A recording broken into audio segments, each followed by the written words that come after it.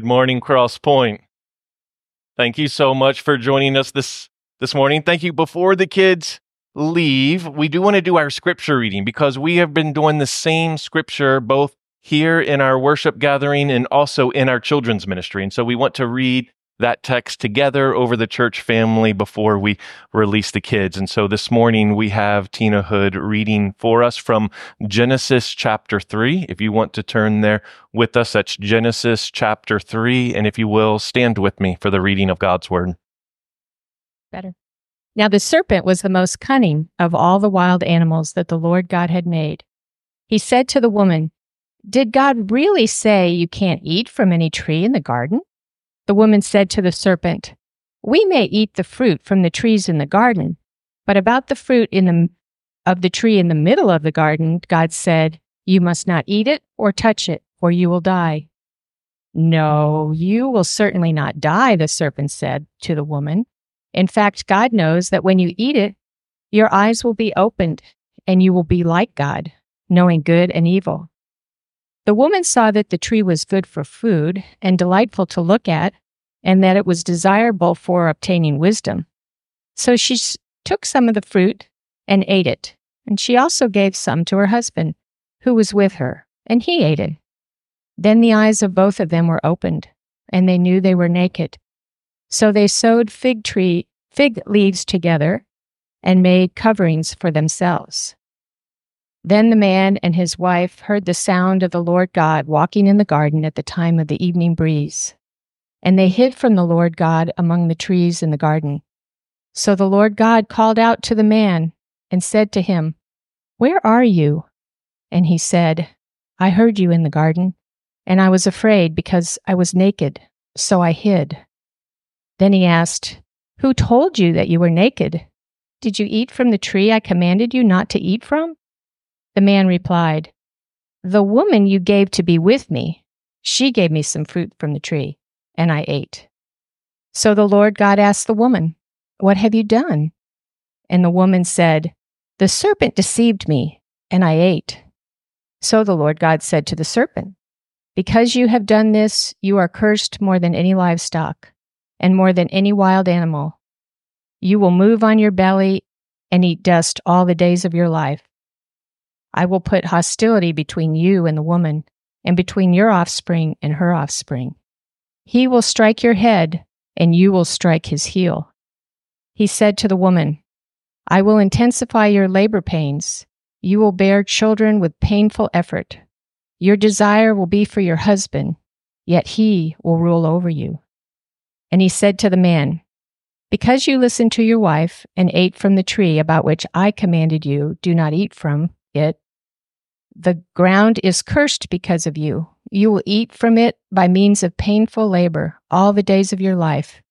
It will produce thorns and thistles for you, and you will eat the plants of the field. You will eat bread by the sweat of your brow until you return to the ground, since you were taken from it.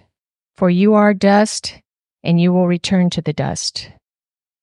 The man named his wife Eve because she was the mother of all the living.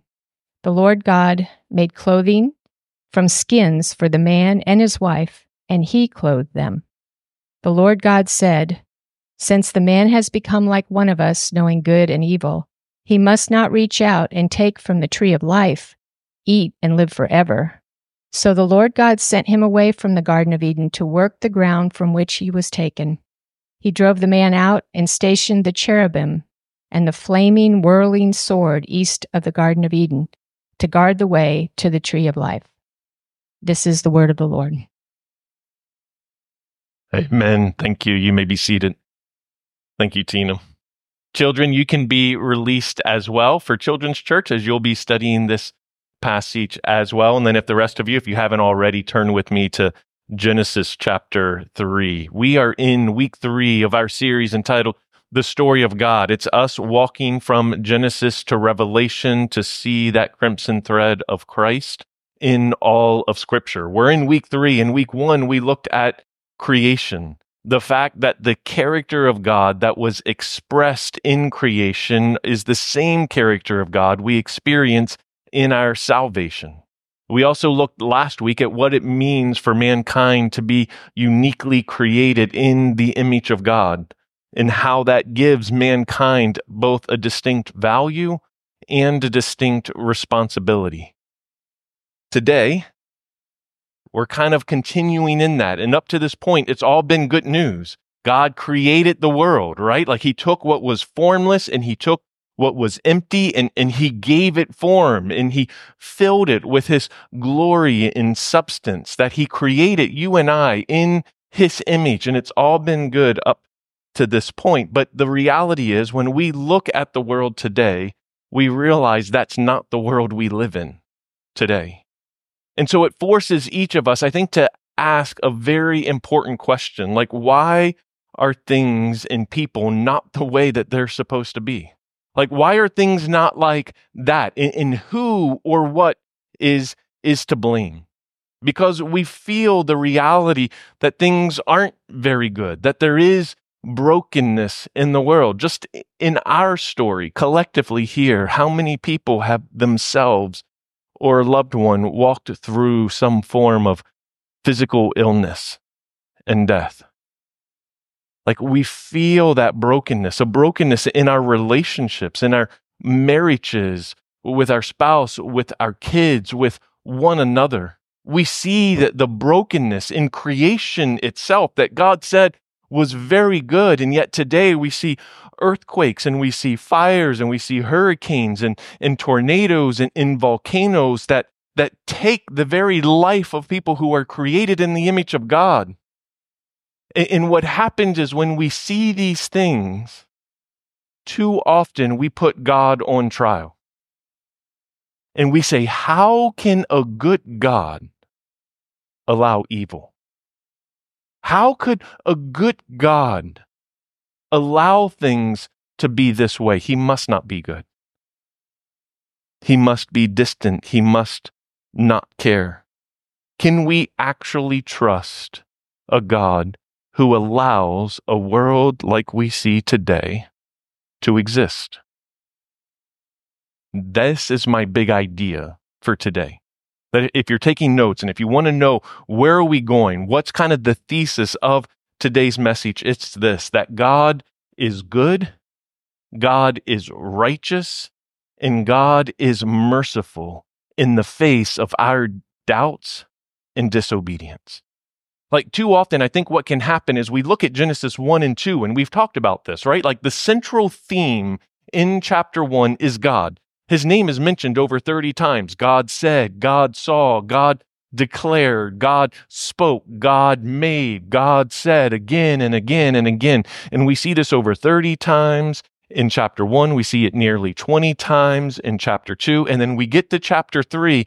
And what can happen is we forget about God altogether and we just focus on man. And what I want to kind of change this perspective is, let's keep the focus on who is God in the face of our disobedience and our doubts. Because we will see that he is good, he is righteous, and he is merciful, even when we are the ones to blame.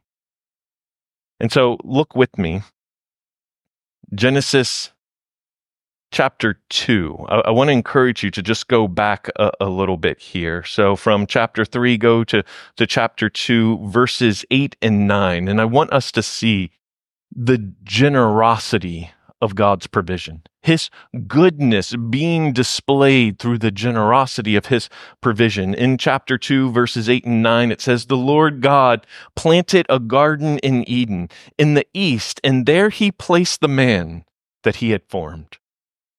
And the Lord God caused to grow out of the ground every tree, pleasing in appearance and good for food, including the tree of life in the middle of the garden, as well as the tree of knowledge of good and evil."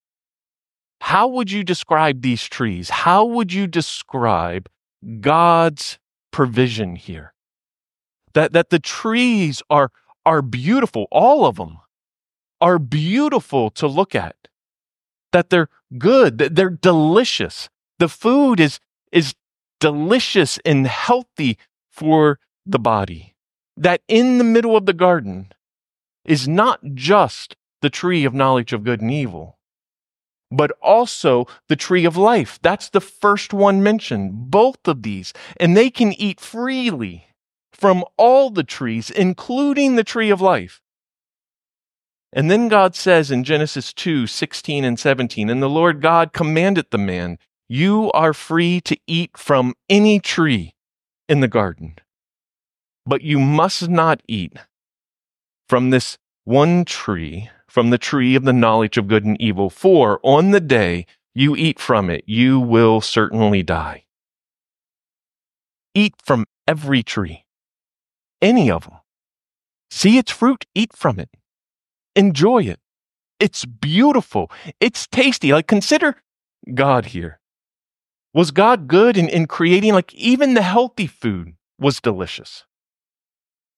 Right? Like, anybody who knows me knows I'm not a big fruits and vegetables guy. Oreo cookies and ice cream, yes, because they taste better. Right? So part of it hit me like, even the healthy food was beautiful and delicious. It's not like God was like, eat your broccoli, but don't eat the Oreo cookies on the tree. Right? No, it was all beautiful. It was all tasty. It was all delicious. It was all healthy. And it's not like God said, I've created all these trees. You're going to see it all, but you can only eat from this one tree. Right? Don't eat from all the other trees. No. Do you see God's generosity? He created all the trees. Eat from any of them, just this one don't eat from. We see his generosity and that he's clear. He's not deceptive. He's not like, you see all these trees? There's one in here that's going to kill you. It's like Russian roulette. Be careful that you don't eat from it or you're going to die. No. He's like, you see this one here, right in the middle. There's the tree of life and there's the tree of knowledge of good and evil. Eat from this, you will have life eternal. Eat from this one, you're going to certainly die. It's clear. He's not trying to trick. He's not trying to deceive.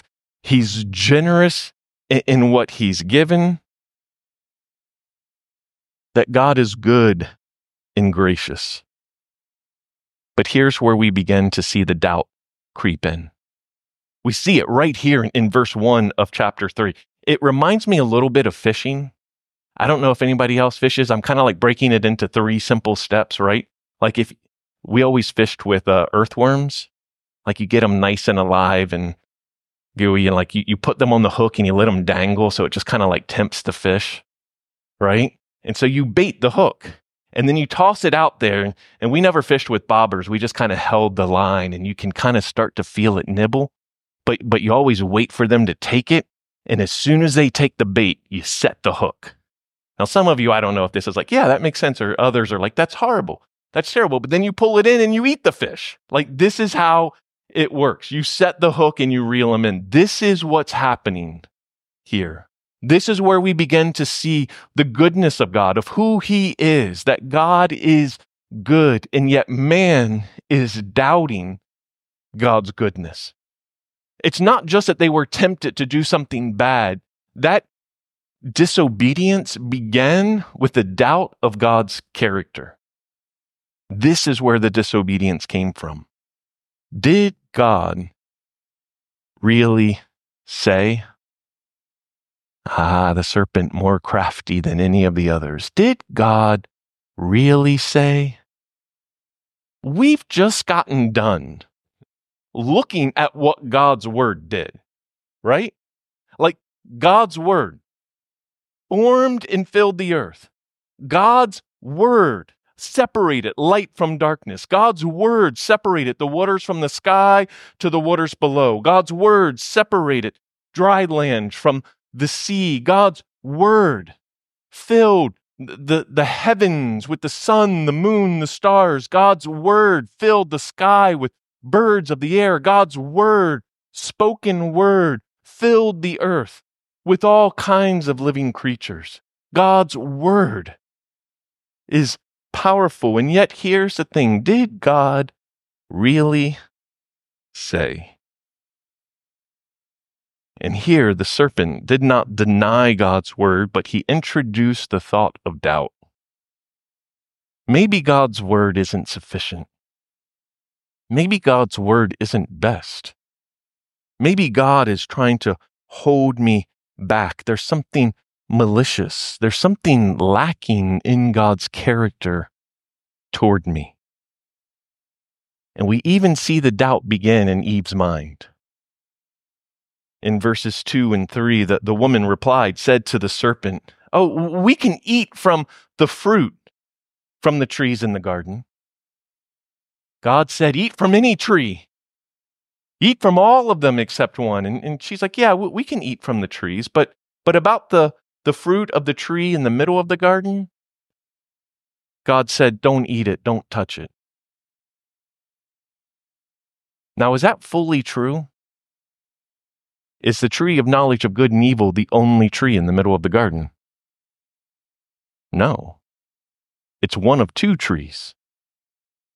I want you to see the crack that starts. The hook is baited, and the nibbles have begun. Maybe there are doubts.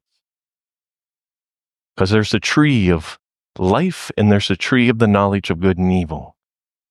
And we begin to see that the doubts in her mind, diminishing, softening God's word, and then the accusation strikes. The hook is about to be set. No. And with one word, the word of God is undermined. You will certainly not die. What did God say? If you eat from this one tree, you will certainly die. There's no confusion here. There's nothing hidden. There's no trickery. And then it's no. You will not certainly die. That's not what's going to happen. God knows that when you eat it, your eyes will be opened and you will be like God. You'll know good and evil. You'll be like God. You're not going to die. And here it is. Here's what I want you to see of how temptation starts, how doubt will lead to disobedience. Because what's being doubted is that what God has said is right is not true. God's lied to you. God is withholding good from you. There is something good here that God doesn't want you to have. And when you have it, you're going to be better off because God, in all this thing, He's withholding something good from you. He's withholding happiness from you. And He says you can't do this, but in reality, this is going to make you happy. In reality, this is going to give you life. And it's treating God as some insecure, threatened by His own creation. God's holding you back because you'll be like God. As if God is just on some patriarchal power trip and not looking out for our best, that we know better. What is in doubt here is the character of God, which we see in our own culture again and again and again. Did God really say? Did God really mean?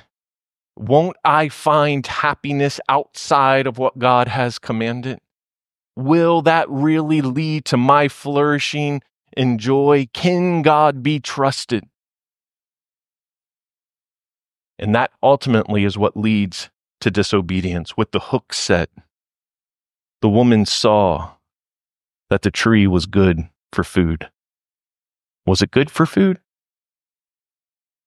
Is that what God said? No. All the other trees are good for food. The tree of knowledge of good and evil is certain death.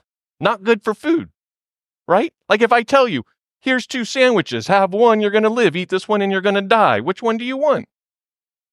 Like this isn't confusing here. But it's like, ooh, this one now looks better. And I sympathize with this because this is how my brain works half the time, right? Like, don't do this one now, I want it. She sees that it's good for food.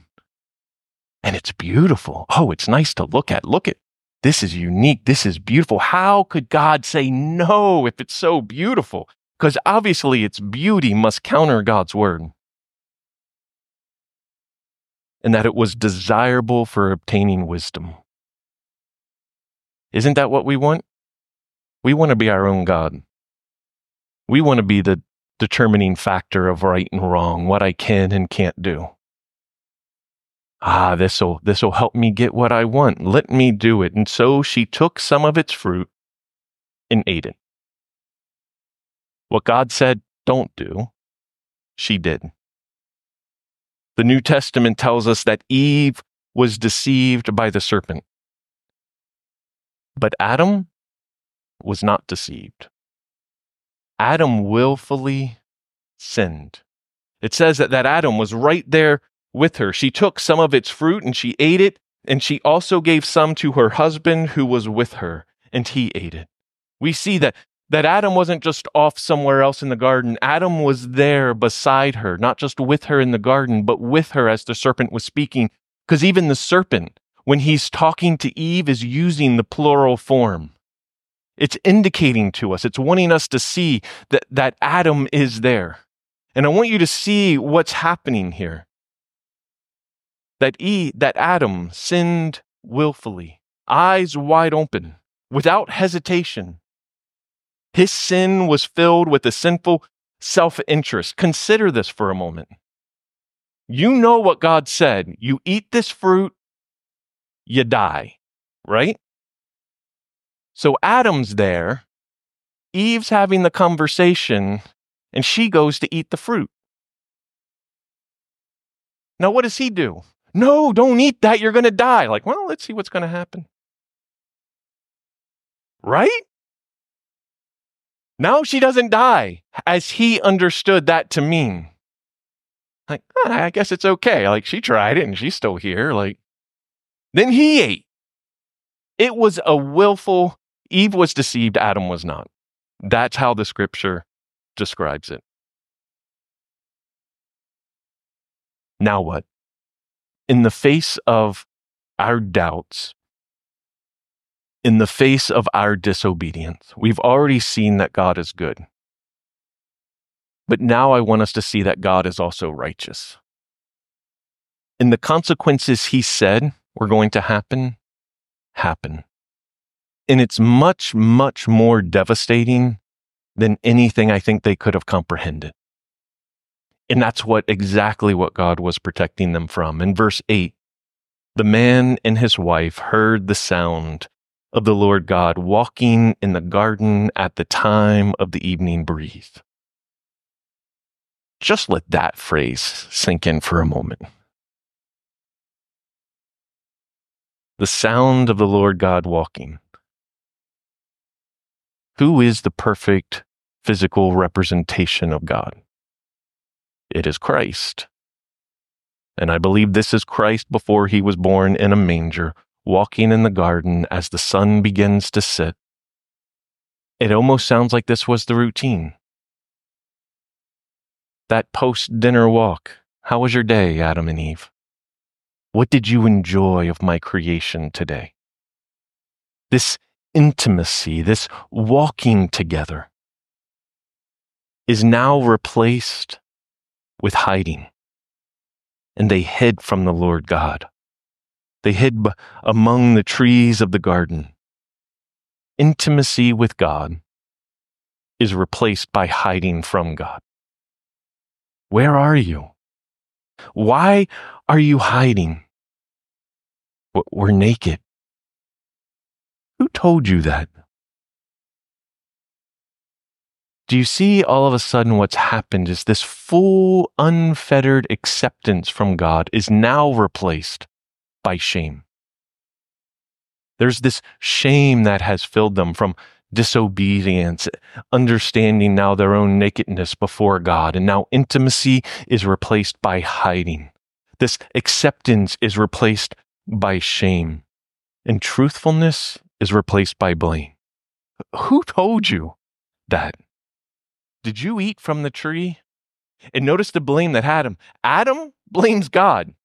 This is where it all begins. That woman you gave me is faulty. Like, she gave this to me. If you hadn't created her, I would be fine. This is your fault, God. Then it's like, Eve? He's like, the serpent that you made, right? The serpent deceived me. I was tricked. Neither obeyed and listened to the word of God. Blame, not wanting to take accountability for their own actions, for their own doubts, for their own disobedience. They blame God, they blame their situation, that they blame others, but in the end, it leaves them filled with shame, hiding from God. And I just wonder if there's anyone who's doing that today. Like if I was to hold up a mirror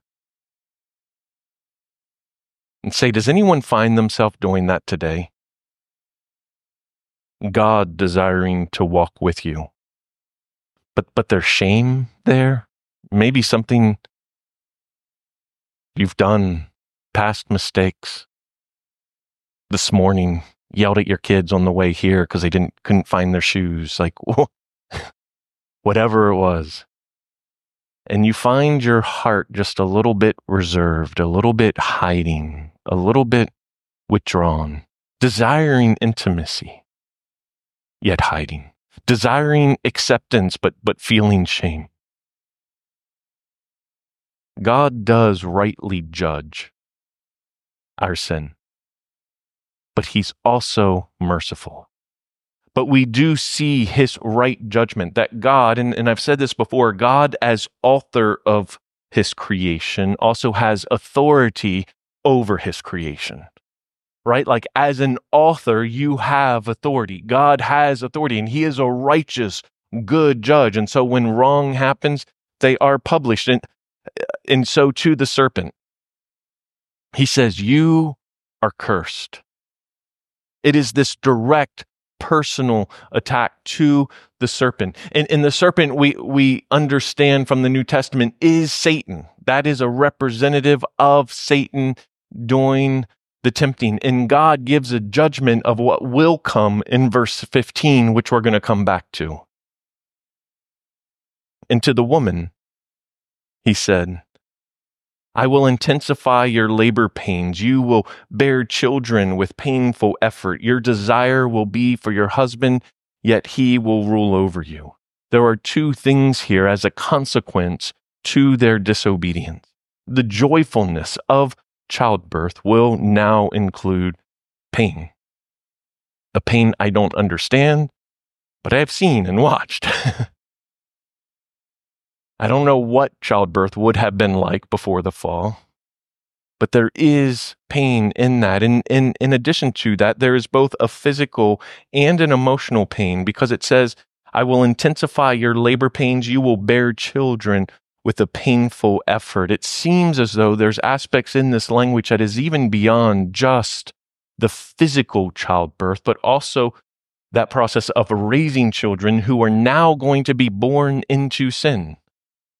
Meaning we don't have to teach our children to be bad, right? Like I didn't have to teach my children to steal or hit or to lie or to disobey. They figure that out on their own.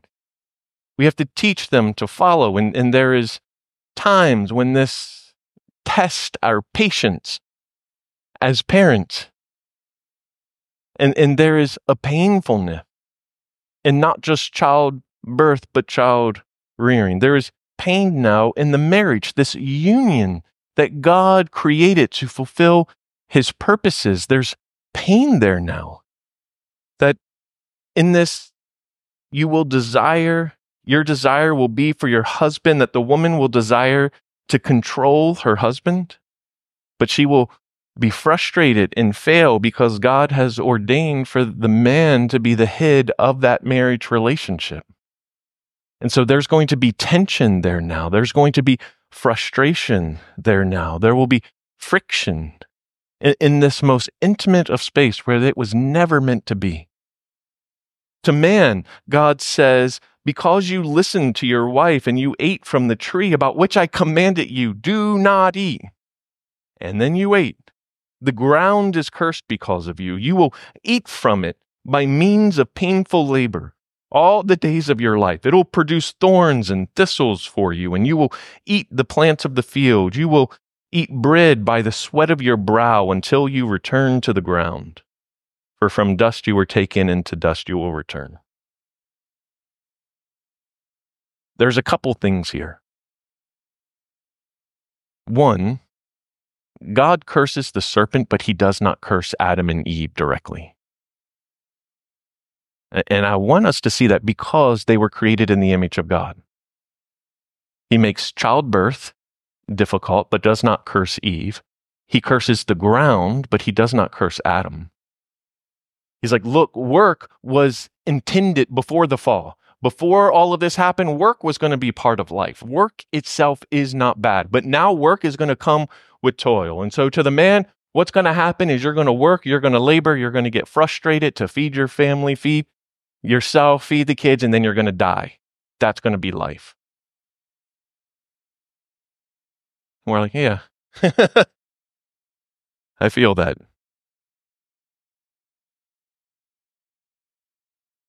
That there's a quote from Hidney Blucker that says, in the Bible, death is the reverse of life. It is not the reverse of existence. So when it says, on this day, like when you eat of it, you will certainly die. And it's like, I thought I was just going to like drop dead, stop breathing, and my existence was going to be no more. But that's not death in the Bible. Death, to die, does not mean to cease to be, but in biblical terms, it means cut off from the land of the living. It is a diminished existence, but nevertheless an existence. That death is a separation from God. It is a separation in our relationships. There is a broken and a frustration in the world. And so in the face of our doubts and our disobedience, I've said that God is good, which we have seen, that God is righteous, which we see in his judgment, but I also want us to see that God is merciful. This aspect that God is merciful in the face, in the moment of our doubt, in the moment of our disobedience, the mercy of God shines through. There is a promise that we see in Genesis 3:15 that is called the first gospel. You've heard me talk about this before. They say it's the first time that the gospel is mentioned here because what we see is that from the woman will be born a son, that he will strike your head to the serpent. There will be born a son who fatally destroys the serpent, who defeats sin and death. This promise from the beginning. And from this moment forward, it is looking for who will be this son? Who is this one who is promised to redeem? Who is this son who will be the sin crusher? We're looking for him because there's this promise. In God's mercy, there is a promise that yes, things are broken today. Yes, there is judgment today, but it will not always be so. There is coming one who will redeem and restore what has been lost in the Garden of Eden. And that God not only does he promise, but he also provides. What is a temporary provision will become a permanent provision. See, in chapter 3, verse 7, it says, then the eyes of Adam and Eve were opened, and they knew that they were naked. So they sewed fig leaves together, and they made coverings for themselves. They tried to cover up their shame. They tried to cover up their guilt for themselves, but it was insufficient. It couldn't do it. Adam and Eve tried to cover their sin and shame the same way that many of us try to do the same thing. Right in our shame and in our guilt, what do? So many of us, we look for these temporary coverings that, oh, well, maybe in a relationship, if I receive love from someone else, if I receive acceptance, then that validates me as a person. And so we go from boyfriend to girlfriend. We look at our spouses as the substance of our identity. We look at being a parent as our identity to try to cover our own guilt and shame. We hide our guilt and shame with fig leaves of car brands and house square footage and busyness of our calendar. We sew fig leaves to escape of drugs and alcohol and a promiscuous lifestyle, trying to bury that guilt and shame deeper and deeper, but it cannot do it. And so we see God's provision in verse 21. The Lord God made clothing from skins for the man of his wife, and he clothed them. God killed an animal. He skinned its hide, sewed clothing, and covered their shame and guilt. This is where we come to understand, and what we will see in the centuries to come, the sacrifice and the sacrificial system of it takes blood to cover the sin and the guilt of mankind. But all of this, all of these things in the promise and in the provision are pointing us to Christ. These three truths: that God is good, He is righteous, He is merciful, and that Jesus is that promise. The one who was promised in Genesis 3:15 is Christ, a promised son who would crush the head of the serpent. Isaiah 9:6 says, "For a child will be born to us, a son will be given to us, and the government will be on his shoulders, and he will be named Wonderful Counselor, Mighty God, Eternal Father, and Prince of Peace." Jesus is the promised Son who ultimately defeats sin and death. In 1 Corinthians 15, it says, "Where death? Where is your victory? Where death is your sting? The sting of death is sin, and the power of sin is the law. But thanks be to God, who gives us the victory through our Lord Jesus Christ." Christ is the one who crushed the head of the serpent and who was wounded in the process. That Jesus is the ultimate and final provision.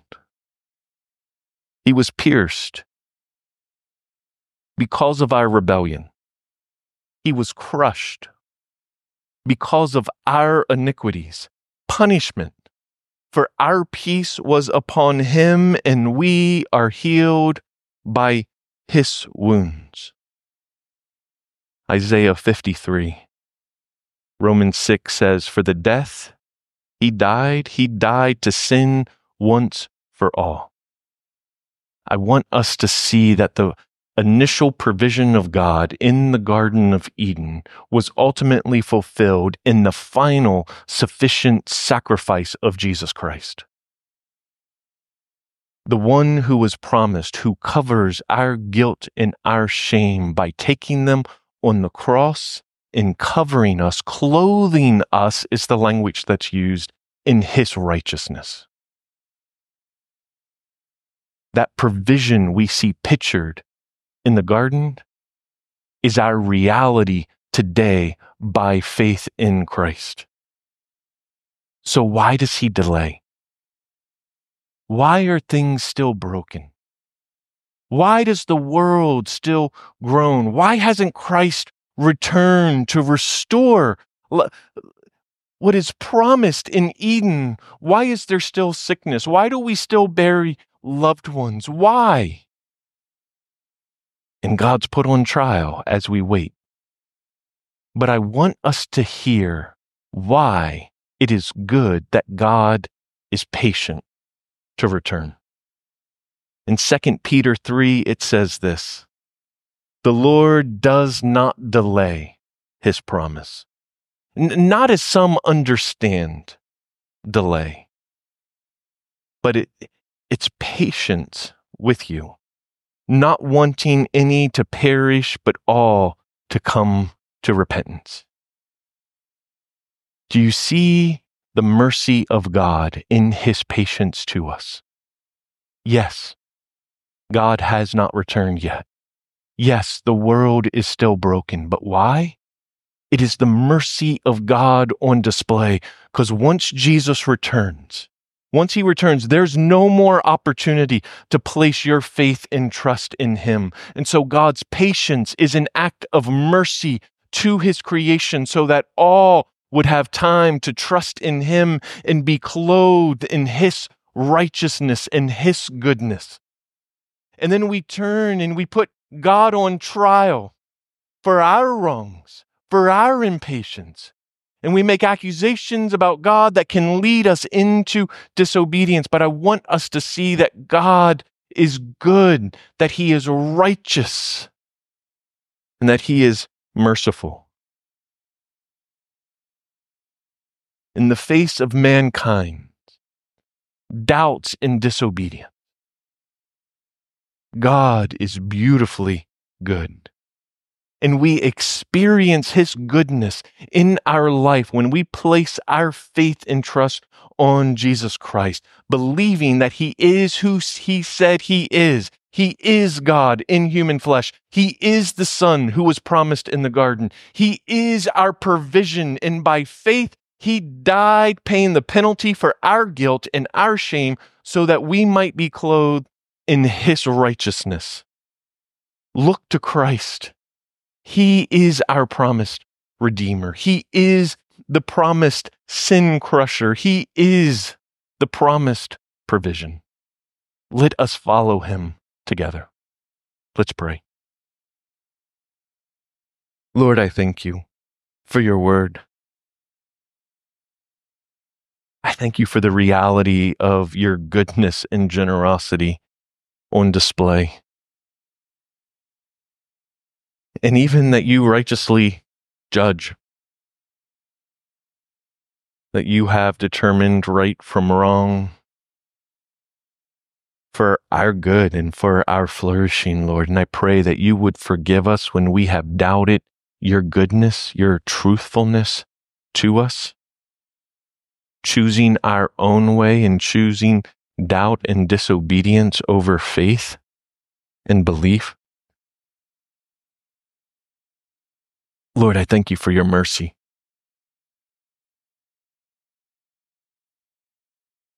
The reality, Lord, and just the weight of the reality that it was not just an animal that was sacrificed to cover our sin, Lord, that was temporary and insufficient, Lord, but that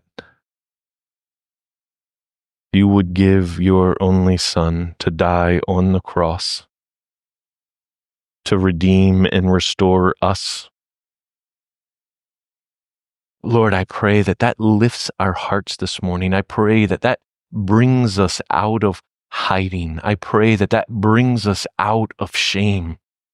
To know that once again, because of Christ, we can have intimacy. Because of Christ, we can have acceptance. Lord, would you take these truths from your word and marinate our souls? Let us taste and feel and experience its sweetness. And let it draw us closer to you, to draw us out of hiding and into the fullness of your presence. And Lord, we ask all of this in Jesus' name. Amen.